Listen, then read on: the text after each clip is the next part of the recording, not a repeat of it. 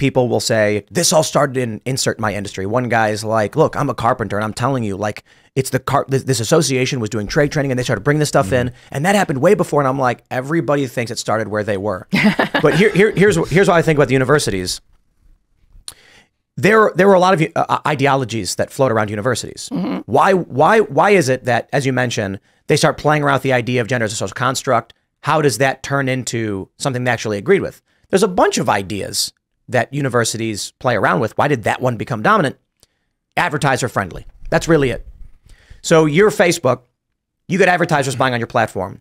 When wokeness started to emerge, it started with intersectional feminism. It started with systemic racism and things like this.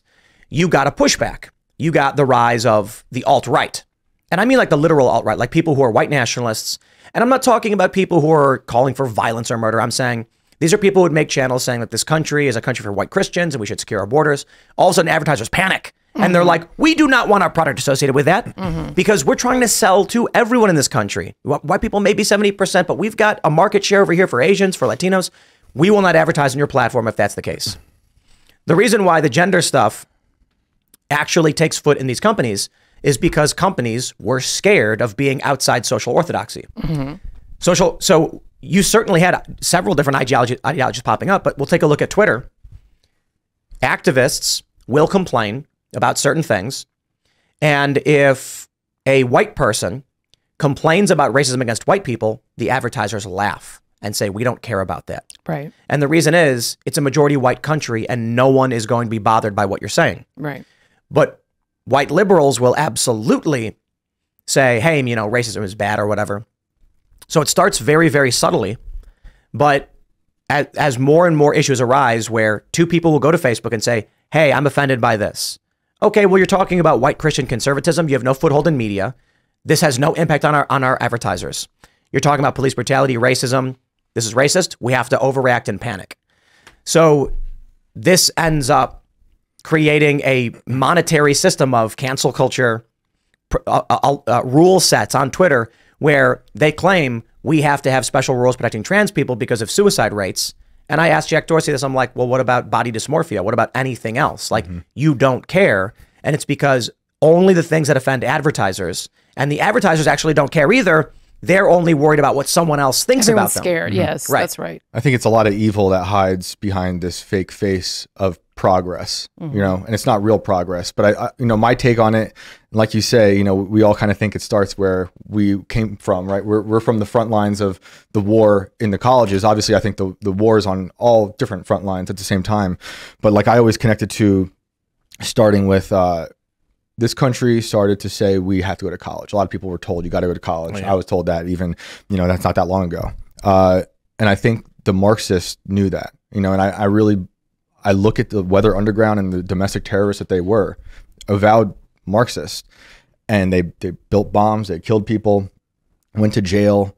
And when those people were pardoned, many of them were pardoned by left-leaning politicians, like Susan Rosenberg was pardoned by Bill Clinton on his last day in office. Look at who Cuomo pardoned on his last day in office. Violent terrorists who were Marxists, they all became professors. And I think they infiltrated these institutions to then spread this hate, this hateful message, this violent message, to destroy America as a whole, you know? And then what did Susan Rosenberg do after a while? She started the Thousand Currents platform, which then helped funnel the money for Black Lives Matter, Act Blue money, which then I see Black Lives Matter as like the new evolved version, violent version of what the Weather Underground was. So that, but that's just one front line in this whole, you know, decay of society that we're in. And so I agree, absolutely those things were happening. And I think postmodernist Marxist ideas were, you know, having a huge impact on universities. But if Facebook banned Marxism, we would not have had the culture war. Right. You know, so where's the alt-right today? I mean, you know, a lot of these personalities had large platforms. And again, let's separate what the media claims. Depends how you define it.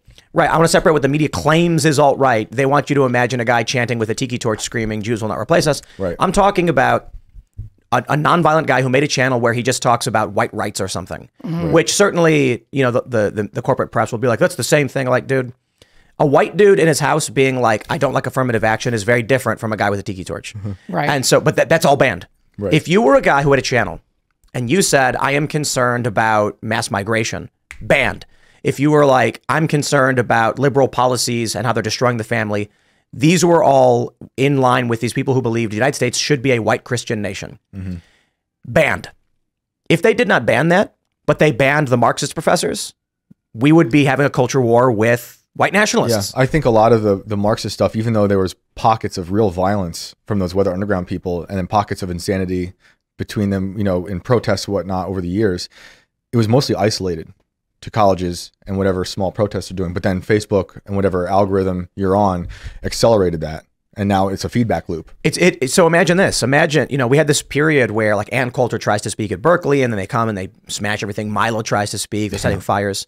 Imagine if social media banned Marxism, Marxist ideas, postmodernism, social justice, but they allowed more traditional family values. What would happen is nobody would be seeing any conversation about Marxist ideas. Ann Coulter would be getting prominent praise. Her content would be #1 on Facebook. Everybody would see it. They would be told this is good and right. More importantly, young creators who want to make social media channels are thinking to themselves, if I want to get 1 million views, I better praise the family. And they're like, hey, if you oppose family values, you're going to get banned. And then when Ann Coulter or Milo comes to speak at a university, the police are going to be like, we can't let these people in. They're going to smash things and destroy things. Instead, what ends up happening is you have this trend in society to make things more towards social justice because we don't like racism. That's historically where we were going. Ben Shapiro shows up to DePaul University and the police say, if you step foot on this property, we'll arrest you. Right. But here's the thing for me though. Here's a question. Why is it that the more rightward perspective was the one that became taboo or more persecuted or prohibited? Why not the left? And for me, I do trace it back to, you mentioned Weather Underground. What happened in academia? Academia used to be a fairly conservative institution. You know, think about the professors with their pipes and the tweed coats and so forth. But what happened was the Vietnam War, and you had the Cultural Revolution of the 60s. And so there was a dramatic change in hiring preferences in academia, and people, and there was this awareness of, okay, we need to shift with the culture. And so you had massive change in preferences for fields of study, dissertations. You know, a hiring committee is going to say which dissertation is more politically interesting or useful or what have you. And so then what happens is you get into an academia, you get into a feedback loop where then those professors, the new professors that you hire, the liberal ones, then they hire people like themselves. And so I think what we've gotten to, at least with academia, is you've gotten to a situation where these patterns now, these cycles have been occurring now for years and years and years. And so you just have more and more people of a leftist perspective being hired. And so the question for me is, why is it, say at Facebook, who decides that one perspective over another is not tolerable for advertisers? I mean, do the advertisers really care? Or is it that you have a lot of leftist people at Facebook or at these companies, for instance, who say, we don't tolerate this other perspective? Why is it that when Elon Musk buys X, we see this dramatic shift in what is socially acceptable? So even though the universities are worse than they've ever been, SNL just had Shane Gillis host. A guy they fired, 5 years ago because he made jokes about Asian people. Now he's hosting. And I don't think that's only because Elon bought X, but Elon buys Twitter, turns it into X, unbans a bunch of people, and now you have active news conversation. Look, Vice is gone. Crazy. Vice.com is over. You hear that, Johnny Depp fans? Yeah, it's crazy. Crazy. And I mean, Timcast is flourishing. New companies more in line with a classically liberal, and I don't mean like politically liberal, but for the people listening, right? We're winning. And a huge shift happened when Elon bought Twitter. I think what happens is you look at the adpocalypse on YouTube. Again, the Wall Street Journal. PewDiePie said the N-word. YouTube panics and builds a system to allow advertisers to control this because advertisers get scared. It's a Mexican But standoff. why? What causes the advertisers to be scared of a more right-wing perspective, but not a left one? And I guess that's what I'm trying to get to. I think that there are a lot of people who came through the academic system who then got jobs at these companies, and they're intolerant of certain perspectives. It's true, right? I do agree. However, I think more it's that if you do you ever hear the story about you know, how we ended up with the Civil Rights Act, civil rights legislation in this country?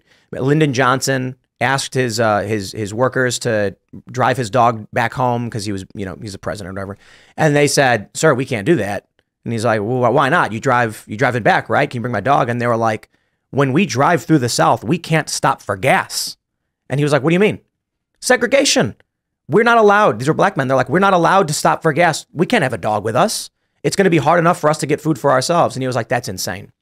And so this was a huge catalyst. So they say, I mean, maybe the story is, you know, apocryphal or whatever.